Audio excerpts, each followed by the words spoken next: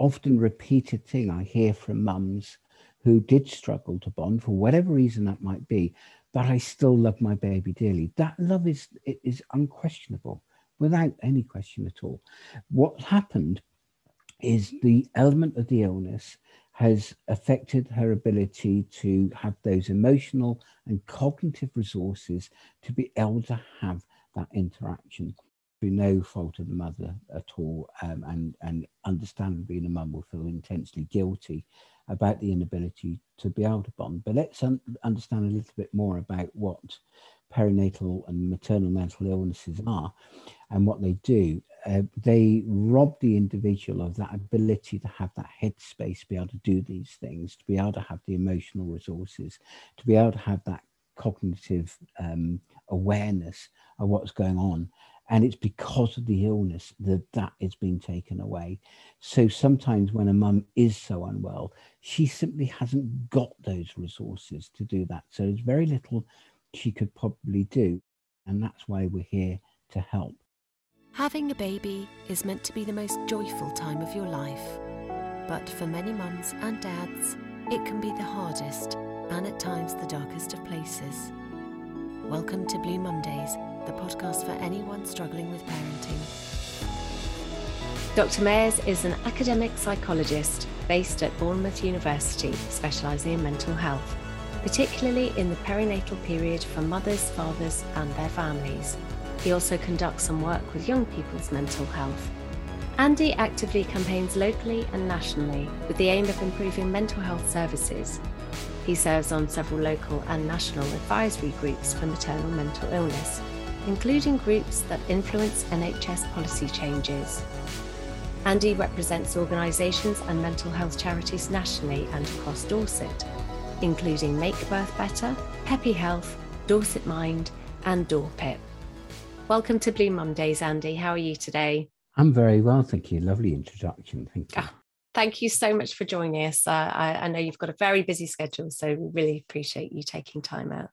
First of all, can you tell us a little bit about yourself and why you got into this particular field? Yeah, I kind of came into it by accident in many ways, just as it was. I mean, it was getting on for 20 years ago now.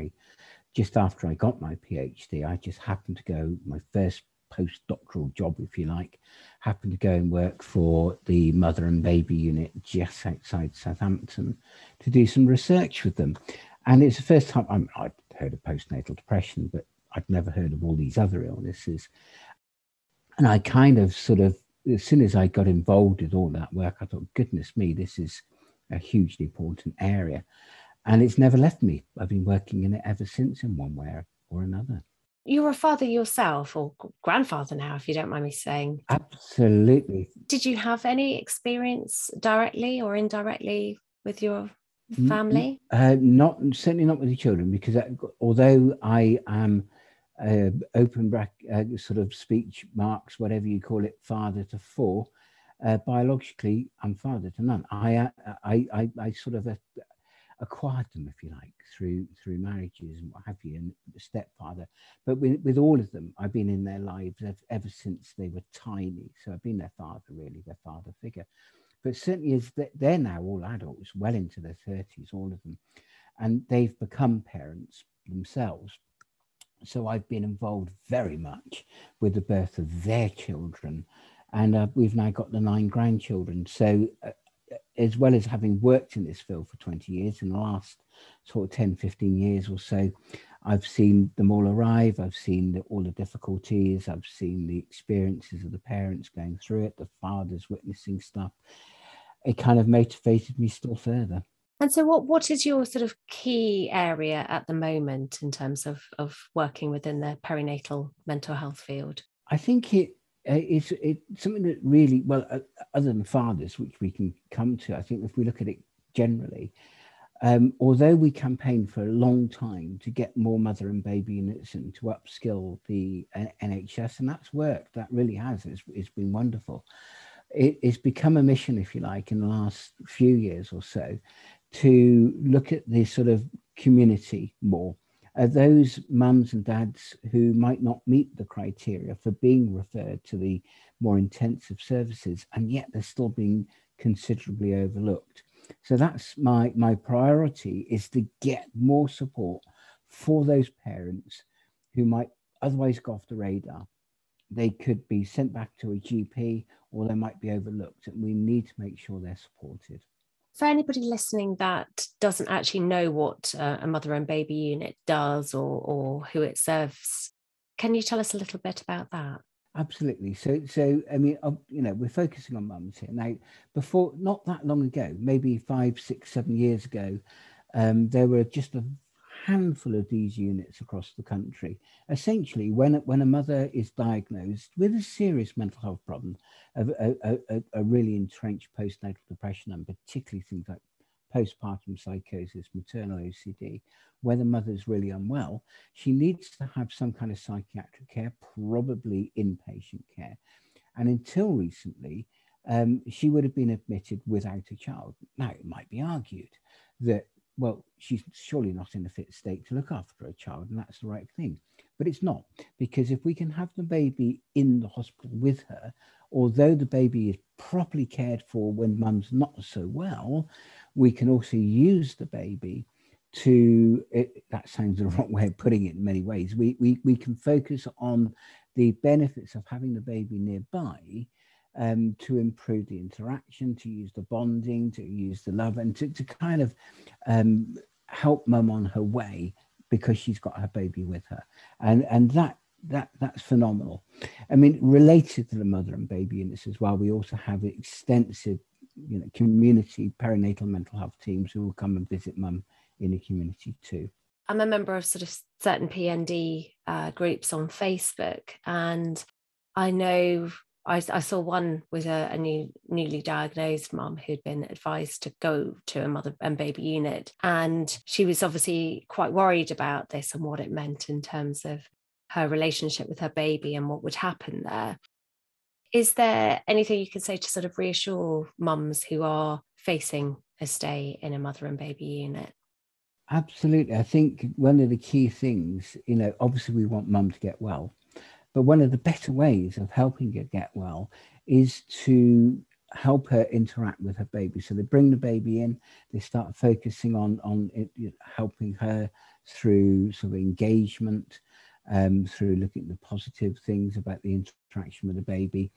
And it's kind of, then she will feel probably less guilty as well about being in the hospital without a baby. Her baby's on hand, and it's better for all parties because the baby also has mum on hand. So it works beautifully. This brings us very neatly onto the 1001 critical days, because this is a really important piece of research work, and I'd love to ask you a bit more about that. But it's looking at how the parental mental health actually can go on to have quite a significant effect on the baby in the early stages of their life. Absolutely. I mean, let's define those 1001 days. It's a period of pregnancy through to the child's second birthday. And there is no other crucial time in an infant's and a child's, a human being's life than that period. Because if there are some complications, perhaps with the mother through the pregnancy or just after the baby's been born, where she's not able to engage in the way that she'd like to be able to engage through no fault of her own, it's bound to have an impact on that child. We know that the most crucial period of building that bond, that attachment, and all those developmental things that happen in those first few years, and indeed, we know there's no other time than the brain developing in the way in which it does in those first 2 years. So it's crucial. Now, mums will often feel guilty about that because they feel, oh gosh, not only have I been unwell and having an impact on my family and my home life and my partner and all of that, now I'm affecting the child too. It's not about that.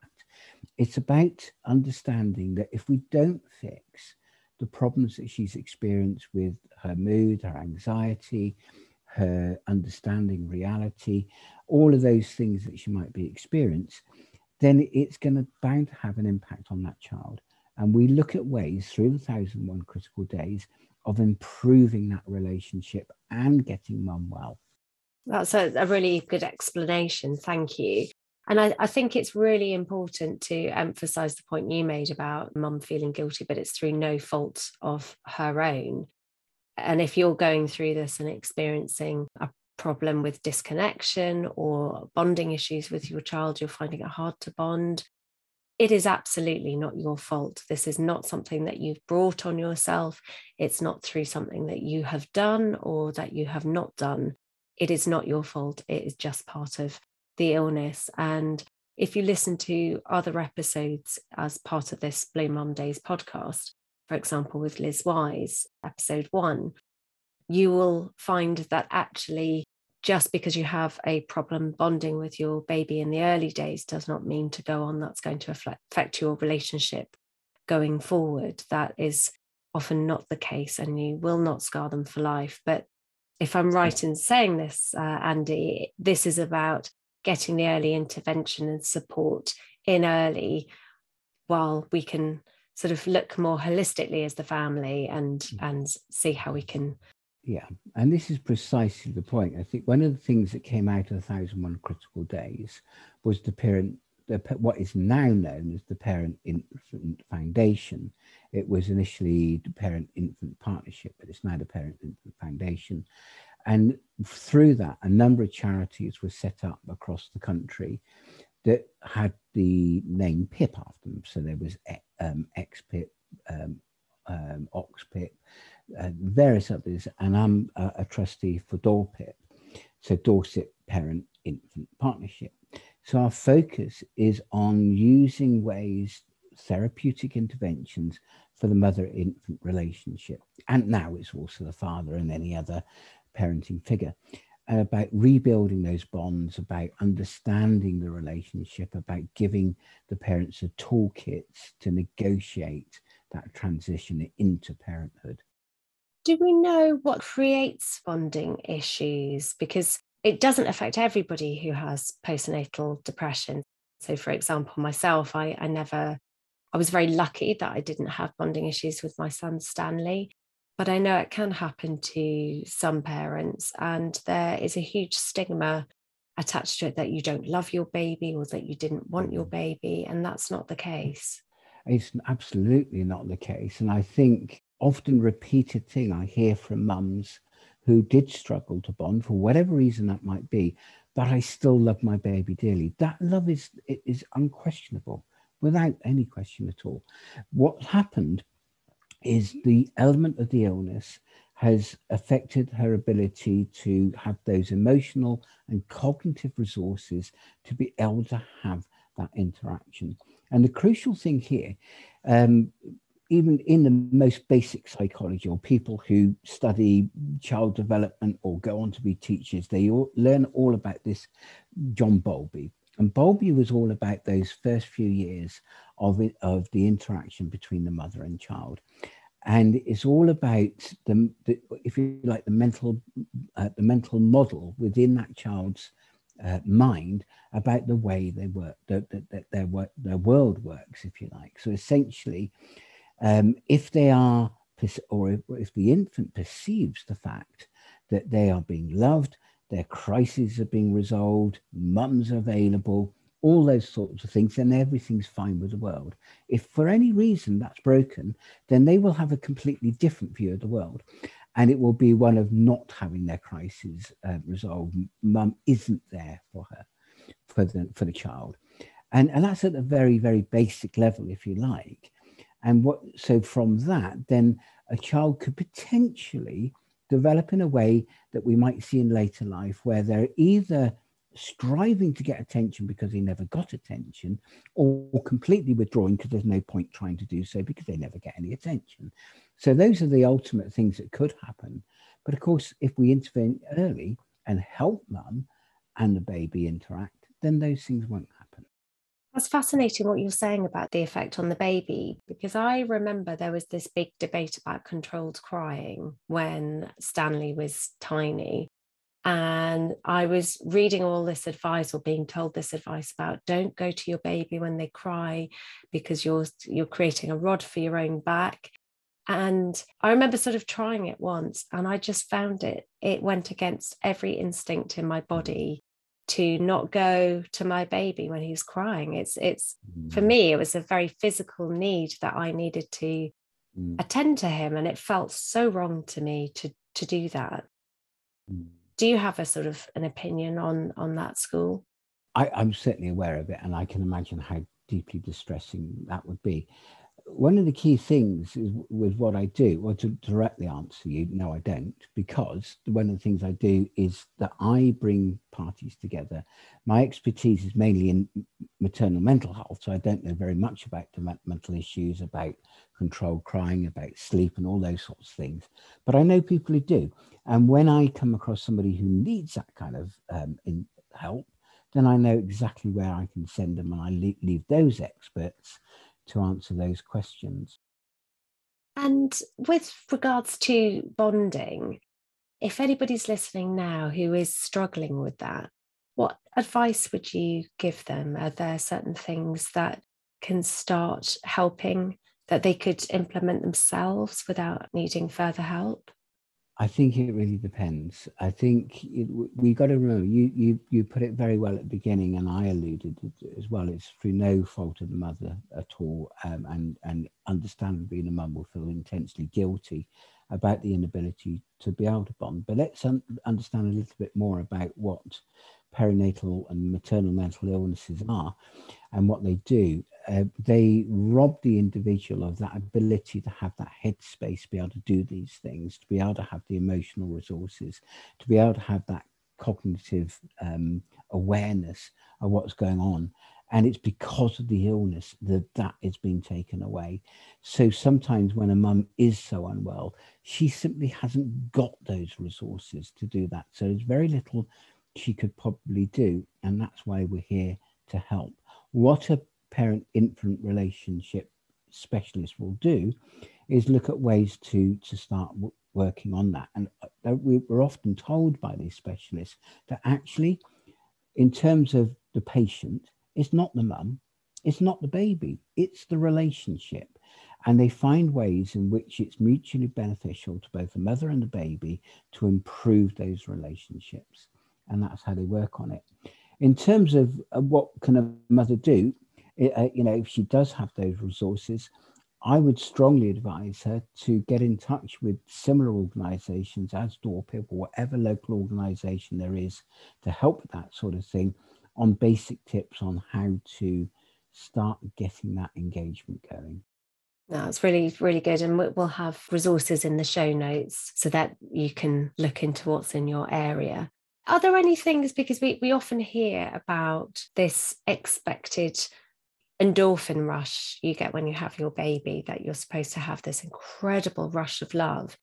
Yet I certainly never had that. And most of the people that I've spoken to with regards to this podcast also didn't have that. Is that something that's affected by hormones or the birthing process, trauma? It's quite possible. So, I mean, we know that within the first few days, I mean, if we look at this commonly used term, the baby blues, and it's a very real thing, the vast majority, if not all mums in one way or another, get this. So because what we've got is almost like a sea change of emotions and hormones. So all the pregnancy hormones are being pushed away. The mothering hormones are kicking in.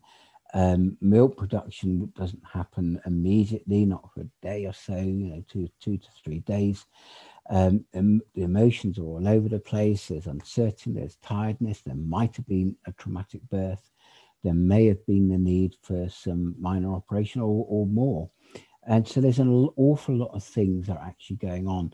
And the brain hasn't really had a chance to catch up with, this sudden endorphin rush, if you like. But it can often be a little delayed for some mums, absolutely. But when it does come, it's like, wow, that love is there. I'm often asked, what's the difference between postnatal depression and depression for a woman of a similar age, similar background, except that she's not got a baby? Surely it's exactly the same. Well, it's not the same. And the reason why it's not the same is that the guilt that we probably see in most forms of depression for a new mum who gets postnatal depression, that guilt goes through the roof.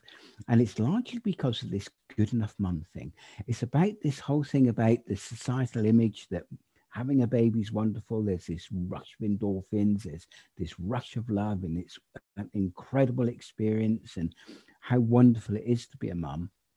And therein lies the problem, because all of a sudden, through no fault of her own, she's feeling differently. The love's still there, but she's finding it hard to bond. She's finding it hard to focus. Her emotions are changing dramatically, and she'll feel terribly guilty about that.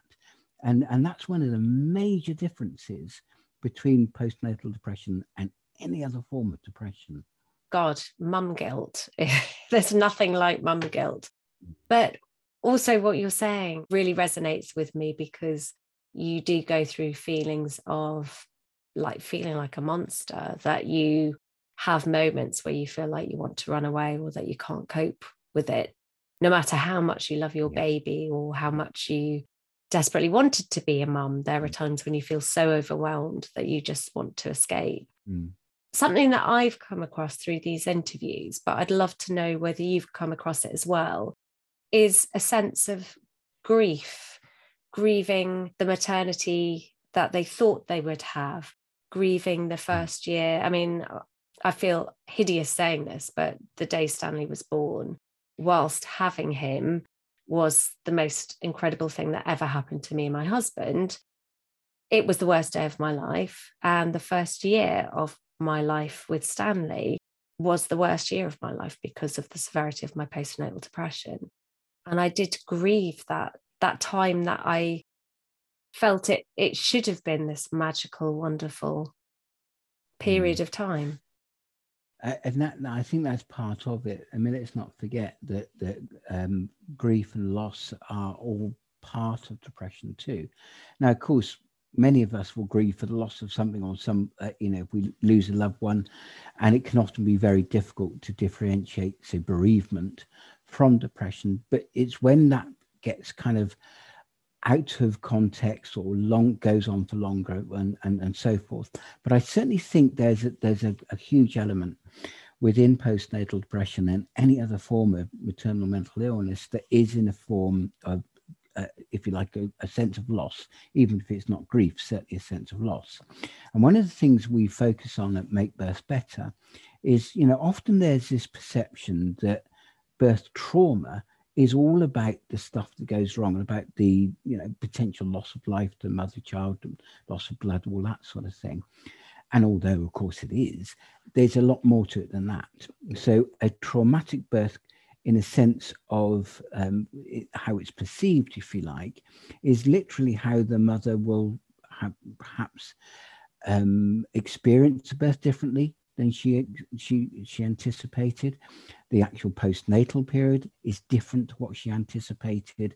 And because of that, it kind of mismatches the way that she feels it ought to be. And that kind of makes it even more complicated for her. Thank you. And we actually have an interview with Dr. Rebecca Moore of Make Birth Better, which goes into birth trauma in greater detail. But I think it is such an important thing to raise. It makes me wonder, Andy, what do you think is needed in the pregnancy or sort of pre-parenting arena that would help marry up expectations or make expectations more realistic, so that there isn't this big juxtaposition of expectation versus reality? Yeah, I think in a sense, you've answered your own question, because I think there's often a time where in some cases, not all of those scenarios are necessarily given to people through pregnancy, the mother and the father. And it in many ways, I think it would help if we were able to. We don't want to scare people either, but I think we need to manage those expectations. Say, you know what, it can go wrong. And let's be frank, it can go wrong. And if it does go wrong, this is what we can do. These are the resources you can draw upon. And I think we do need to be more realistic at times, balancing against making people scared, of the pregnancy and becoming a mum. But, we do need to have that balance. I think those honest conversations. I remember the aftershock after I had Stan, and friends who had given birth beforehand had sort of said to me, yeah, we didn't want to say anything because we didn't want to freak you out. And it is that thing where you absolutely don't want to take away that wonderful anticipation and sense of joy from parents who are going through pregnancy. But at the same time, there is perhaps a better way of making them appreciate that, you know, the toughness as well as the joy of having a child. And how does postnatal depression differ from postpartum psychosis? Because that is something quite different, isn't it? It's very different. I mean, so certainly in terms of numbers, maybe around 1 in 10 mums will have postnatal depression. Postpartum psychosis is considerably more rare, perhaps 1 in 1,000, maybe even 1 in 2,000. It is rare. Postnatal depression is about the mood. Depression isn't just about being sad. We need to address that, but it can be about tearfulness. It can be about sadness. It's also about a lack of motivation to do those things you would normally like to be doing. It's about problems with concentration, problems with sleep, problems with appetite, thoughts of death and dying. It's about low self-worth and guilt and many other things like that. Postpartum psychosis is essentially any psychotic condition, typically schizophrenia or the more extreme forms of bipolar disorder in the manic stages, is a lot more to do with sudden changes in the way a person understands their reality around them.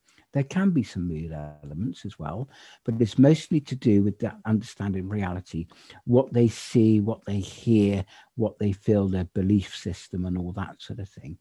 So what can often happen with a mum who has a postpartum psychosis, she will have delusional thoughts about who a baby is, where a baby's come from, maybe that a baby is not her baby, some other imposter has been put there, or it's some son of God, or it's a devil child, or whatever. She'll have thoughts that are perhaps not considered to be real. She may also hear things that other people wouldn't hear. Typically the voices that you hear about, or see things that other people cannot see. So all of a sudden things become very confused for her, and that's very serious because of the way in which she's thinking, she could potentially become quite dangerous to herself and potentially to the baby as well, because her thought process is just not rational now, and we need to make sure that we look after her properly and get her the help that she needs then. That must be incredibly distressing for everybody involved, you know, the partners or family, friends, but especially for the mum herself. That's, you know, incredibly frightening. And again, it's an illness. It's not something that you wish upon yourself. And for anybody listening, I would recommend the Zombie Mums podcast by Laura Dockrill. Laura talks very eloquently about her own experience of postpartum psychosis. Quite often people think postnatal depression means you want to harm your baby, and that isn't the case. Am I right in saying? No, absolutely. And I think we could mention at this stage, as we're on all these conditions, I think it's worth mentioning maternal OCD as well, because when we consider what OCD is, obsessive compulsive disorder, the obsessions are about intrusive thoughts that just won't go away. It's this nagging thought that whatever you do, you simply can't get it out of your head. And what a person will do if they've got these intrusive thoughts, will try and engage in some kind of activity, if you like, the compulsion, to try and make that go away. That's OCD. When it's with a mum for maternal OCD, those intrusive thoughts almost exclusively focus on the safety of that child. Now, every mum will feel that it's her job to keep her child safe, but a mum who's going through maternal OCD will suddenly become so intrusive, so unremitting, that she'll feel that every single thing that needs to happen is about the safety of that child.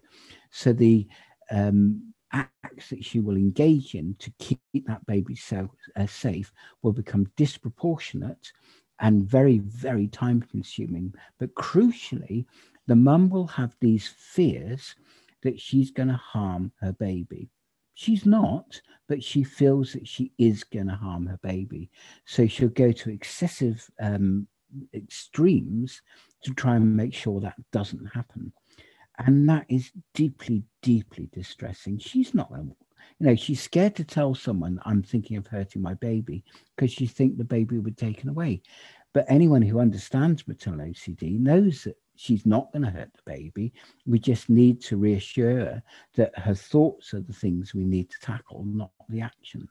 And I think that's something I would absolutely love to explore in a future episode, because I think that deserves a full discussion on its own as a topic. So what about the families and friends or the partners, if the person affected by postnatal depression is lucky enough to be in a partnership? What would you say to them if they're struggling to A, understand, and B, know what to do for the best to help their loved one? This is one of the things that's so improved in the last few years. And if we're looking at typical partners, we can look at other forms of partner later on. But if we focus just on the fathers and male partners, there was a time when if he was confronted with his wife partner becoming depressed or psychotic, he would have absolutely no idea what he could do. He one of the typical male things to do is to try and fix it. Being practical, yeah. Go and buy her a new car, take her on holiday, buy her loads of things. That's not what she wants, actually. When it's postnatal depression, the first thing she wants is a hug or an understanding, or come with me to the doctor, or understand what I'm going through, or be patient with me, or cry with me, or whatever. So we needed to give those men better toolkits about what to do, about opening up, about allowing his partner to have those conversations, to be aware of what services are around, about what the impact might be on him, what postnatal depression is, what postpartum psychosis is, some education and some toolkits about reassurance that, this isn't something she's doing deliberately. It's not something he's done. It's something that they can work on together. And if they work on it together, then they're going to get through this. Obviously, every family is different and every circumstance is different. But in terms of my own relationship with my husband, that was it, just having him say, it's okay.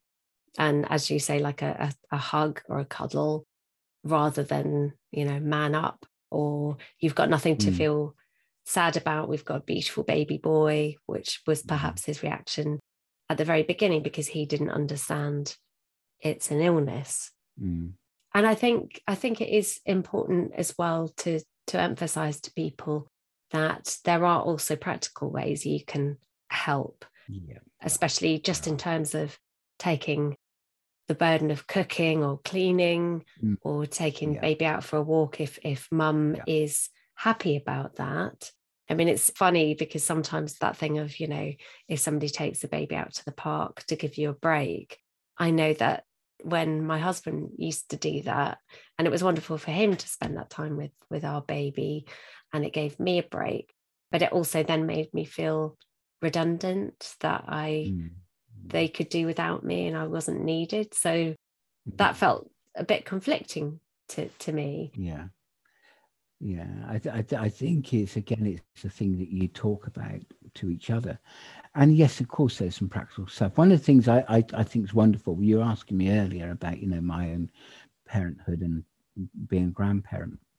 One of the things I've noticed about all of my son-in-laws, they're so hands-on. They're wonderful. It's not just about changing the nappies and being there. They're absolutely about sharing and about doing the cooking, about cleaning around, about keeping, trying to keep things tidy, all that sort of thing. I think that's just what blokes do more of now than they ever did before, which is wonderful. And they're in the, more often than not, they're actually present at the birth. But it's also about not assuming that, I know if I just take the baby out the way, she'll be okay for a bit, get her some sleep. But you're right. It's about asking her, what would you like me to do right now? And just be, it might be just to be there, or just to be a listening ear. And I mean listen, not just nod and think, yeah, I know, to truly listen. The last thing you would do if your partner says to you, I'm really tired, the father to say, yes, so am I. It's not what she wants to hear. It's about being there and trying to help her through that. Do you think there's a relationship between sleep deprivation and mental health? Oh, without question. I think, well, first of all, poor sleep is one of the sort of diagnostic criteria for depression. So there's going to be an element of sleep problems there anyway, because it's going to deplete the resources. And in fact, my own PhD, way before I came into parenting and all of that, and postnatal depression, my own PhD was about the relationship between poor sleep and mental health, and it's so strong. So there's no question about that. But also, when we look at postpartum psychosis, is one of the biggest factors. So often a preceding factor to postpartum psychosis is women with a history of bipolar disorder or mood fluctuations in that way. So that increases that trigger. Then there comes maybe a traumatic birth, an unexpected birth complication, whatever it might be, and then she can't sleep. And it's those periods of time, maybe a day or so, 3 days of not being able to sleep, that can trigger a truly dangerous psychosis. So sleep is huge. Yeah, I remember how badly it affected my needs and my ability to cope. And I just wanted to say to anybody listening who feels guilty, the typical mum guilt, if they are tired and feel they need to rest while their baby's asleep, rather than doing the washing up, cleaning the house, cooking, what Andy's just described hopefully tells you that getting rest is absolutely crucial, not just for you, but for the family. So if anybody's making you feel bad about not keeping the house clean, let them listen to this, because you taking care of yourself and getting rest is really important. And if you struggle to sleep, because I know I developed insomnia because I developed a fear of going to sleep, especially during the day. I just couldn't do it because I was worried something would happen to Stan, because I wasn't in control when I was asleep. That actually just resting can often be as good as sleeping. So don't beat yourself up if you can't sleep. And there is a loving kindness meditation as one bonus episode of Blue Mum Days that I hope will help you to relax, even if you can't sleep, and just help you to turn off those intrusive thoughts and just be in the moment for 10 to 15 minutes, whatever you can manage. And this takes us on to like fathers, because I know we were talking about fathers who are the partners, but fathers can also get postnatal depression. Yeah. And you've done a lot of work in this area with Mark Williams, haven't you? I have. I mean, for me, there's three key things with fathers. We kind of covered some of it. What kind of support fathers need to help his partner should she develop a mental health problem, and indeed the impact it can have on him. The other thing is some fathers will develop mental health problems independently, postnatally, and what sort of support and information can we give to fathers for that? And the other thing that I've done a lot of work with is the fathers who are in that birthing room when there is a very traumatic incident and the impact it has on him. And the information support and all of that. So those are areas that I've done work on in terms of research and improving services and about getting the awareness out there. And we are considerably further forward than we were. So several years ago, I mean, I know you've spoken to Mark, you've spoken to one or two other people as well in this field who've experienced these things. But it wasn't that long ago when fathers were completely overlooked. And we were screaming for the fact that fathers need to be screened for their mental health. And through campaigning and through evidence, I mean, often people say, well, what's research all about? But research is about getting that evidence and using that evidence to make a change. And I was among some people right across the country who were doing similar sort of work that actually presented the evidence to NHS England, and they use that evidence to say, you know what, we will screen fathers for their mental health. Now, that's been stalled a little bit by COVID, but the premise is there. The doors have been opened. Some fathers in certain conditions will now be screened for their mental health and get that support that they need. So it's huge. Do you think early intervention for both mums and dads is the key? I think it is. And it's also about that recognition, because you're saying about manning up earlier. And yeah, I mean, it's true. Certainly of men who encounter their partner, she goes through a problem, he'll try and be the rock, he'll try to man up about it, but it's also about his own mental health as well. And it's once he starts encountering some of these problems about his emotions and all of these sorts of things, he'll feel that he hasn't got the legitimate right to start speaking about these things, because that's not what men do, but men do need to do it. His mood may change after the baby's been born. At the end of the day, on that moment, if he particularly is there in the birthing room, the moment that child's born, the levels of testosterone have been shown to drop dramatically. All of a sudden, he's opening himself up to emotions that he never experienced before. So that can have an impact. But also, there's a loss of identity in many ways. There's the negotiating, becoming a father, the sudden changes of responsibility, the changes of relationship with his partner, his own tiredness. There's so many things that can dramatically change the way he will feel, his emotions and all that. So it's no wonder that it can be different, that he could develop what could be considered to be similar to postnatal depression. It's very similar. Yeah. And it's amazing speaking to people like Elliot Ray and Mark Williams, and there's this expectation of dads that after 4 or 5 days you're back at work, and you might have a little bit of leeway for the first couple of days while everybody remembers that you're a new parent and that you probably had no sleep. And then you're sort of expected to get on with your work as you normally would. That's a lot of it. That is where the problem lies. And we could add to that as well, the fathers who have encountered a traumatic birth, who's watched his partner go through what could have been potentially life-threatening or certainly a significant impact on her health and the baby's health. And sometimes the baby's taken off into a neonatal unit, and yet he's gone back to work. And you're absolutely right. It's after a few days, well done, pat on the head, you're a daddy now, without actually beginning to consider the impact it might have had. And also what's really crucial here is the mental health impact of something like that can actually be delayed.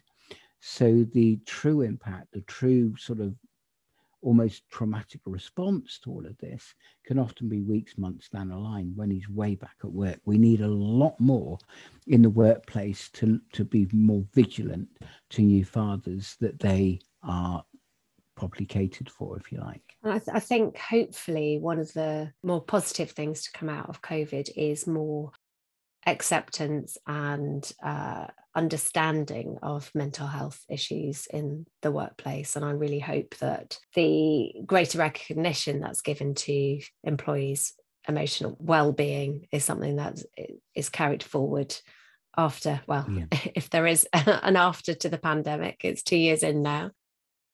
Yeah. So what would you like to see? What is the key thing that you really are fighting for at the moment? There's several things, and we mentioned before about all the work that's been done within the NHS, and it's wonderful. I mean, in England at least, whereas we didn't have maybe less than a quarter of the country had mother and baby units in England, and through campaigning now virtually every locality in England's got one, and a community service. Scotland, Northern Ireland, Wales have still got a long way to go on that, but my priority now is more focusing on that community side of things, because all too often there are the parents, particularly mums, may not be so unwell that she needs that intensive care. And if she's referred and refused, or not referred because it's not considered that she's unwell enough, should be pushed back into the community, because she doesn't need that intense support, but she needs support. And because if she doesn't get that support, the problems could just simply escalate. So we need a lot more community stuff. We need more charities. We need more third sector organisations. We need spin-offs from the NHS systems to make sure mother is properly supported. These are the mums who are not so unwell, but also the mums who may have already been in a mother and baby unit and then sort of discharged into the community, making sure they've got the support. We need a lot more of those services to make sure we keep mum well, and similarly for fathers. But do you feel hopeful? Do you feel we're moving in the right direction?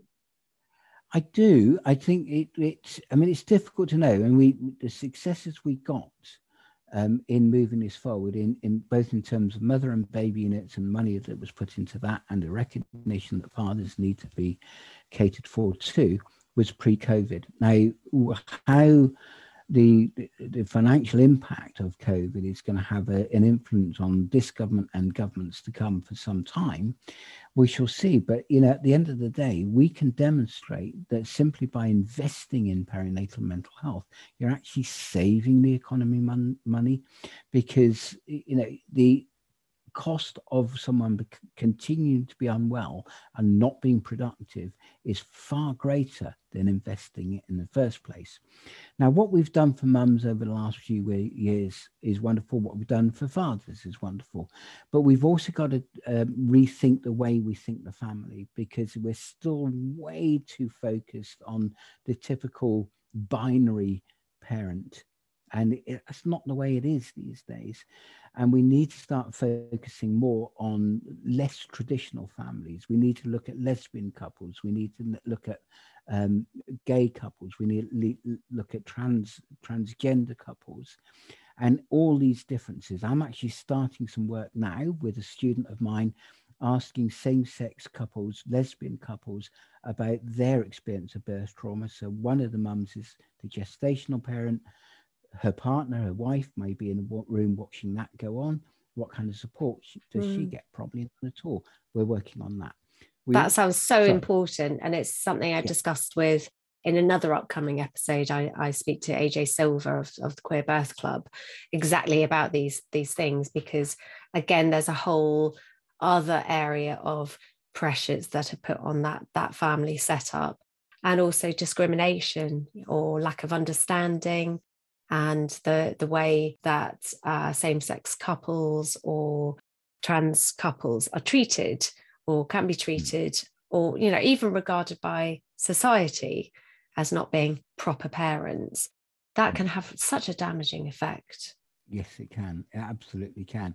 And I think we need much more recognition of that. And I think what we need to build into services, whether they be NHS, charity, is that we need better training to understand how it might be different for some people. To use the old sort of Gandhi thing, walk a mile in my shoes. Try to understand for one moment what it's like for an individual who comes from a marginalized society to become a parent, and the impact it's having on them. And then, of course, this whole thing again is that a lot of what we do in this country is based on Western idealized views of parenting and mental health. And we're a multicultural society, and it doesn't necessarily fit with our BAME and BME communities and whatever else we call it these days, to understand how that might need to be different for our different cultures and communities. Absolutely. And there's a lot of sort of very worrying statistics in terms of the experience of Black and minority ethnic mums, and again, sort of their level of perinatal care. I believe 1 in 4 Black mums are more likely to die in childbirth, which is horrific, absolutely horrific. And again, I'm speaking to Sandra Igwe and Christina Brown and Dr. Oriana Banjo about these topics, because again, it needs proper investigation and discussion. But I think what you were saying again about the financial cost is also really important. And it's something that I would argue with employers, that we need to be better at welcoming parents back into the workplace, and especially mums returning after maternity leave, with understanding, because the more support you offer them early on stops financial costs and lack of productivity, or losing them from the workplace and the talent drain that involves further down the line. And that also goes in terms of the children's mental health pandemic in the country. because that's absolutely staggering, especially since COVID, but it was already quite worrying. And again, the sooner we can improve support for children early on, and if you go upstream, that's helping support the parents. So the sooner you help the parents and support the parents as part of the whole family, you're also benefiting the children further down the line. So it all makes sense to invest in this early intervention and support. Absolutely. Do you have any final messages for people who are concerned about a loved one, or who are worried about themselves but scared of coming forward and seeking help? I think it's always about reassurance. And I think when you recognize and you know your loved one, you know their mood, and you know their personality, you know the way they normally function, and they've changed. If their mood has changed, if their attention has changed, if their thoughts are not quite the same as they might normally be, or they're saying things that seem a little bit odd, if you like, then don't be afraid to have that question, to ask that question. And when you do ask that question, always ask it twice, because I think it's important when you first ask someone, "Are you okay?" And oh yeah, I'm fine. No, are you okay? And often it's that second time that you'll get that answer. And then once that person's opened up, then you're on the road to be able to, okay, well, what can we do? What are we going to do to try and help you through this? Would you like me to come to a GP with you? Would you like me to investigate what's available online? Should we do this together? It's easier together. And so it starts with that conversation. And I think and the other thing I'd say is, when you do ask that question and when you do get your answer, listen. Don't think, well, I've done my bit. They're talking now. Listen and pick up, repeat some of the things that they've said. So, well, you're telling me that you're feeling very disjointed at the moment. Okay, well, what can we do about that? So repeat some of those things back to show that you've actively listened. And you're not expected to fix it necessarily. No. It's about understanding, and I'd say listen without judgment as well. Exactly. Yeah. And to anybody that's frightened of getting help, please go speak to somebody, speak to your partner if you feel you can. If you have a partner, speak to a friend, speak to your GP, or there is a whole host of support listed in the show notes with every episode of Blue Mondays, because you are not alone and you won't always feel like this. And the quicker you can get some help, the quicker you will recover, believe me, and you will get better. You won't be like this forever. Thank you, Andy. It's been such a pleasure speaking to you, and I'm excited to see what happens next with your research. And I'm sure we'll have you back at another point. It'd be fantastic to do a Q&A or something with you if you're willing. I'd love to do that. I'd be very willing. Thank you very much. Brilliant. Thank you. If you enjoy this episode of Blue Mondays, please rate and subscribe. It only takes a minute, but it genuinely makes a difference to how many people can find it, which means helping more parents in need. Thank you.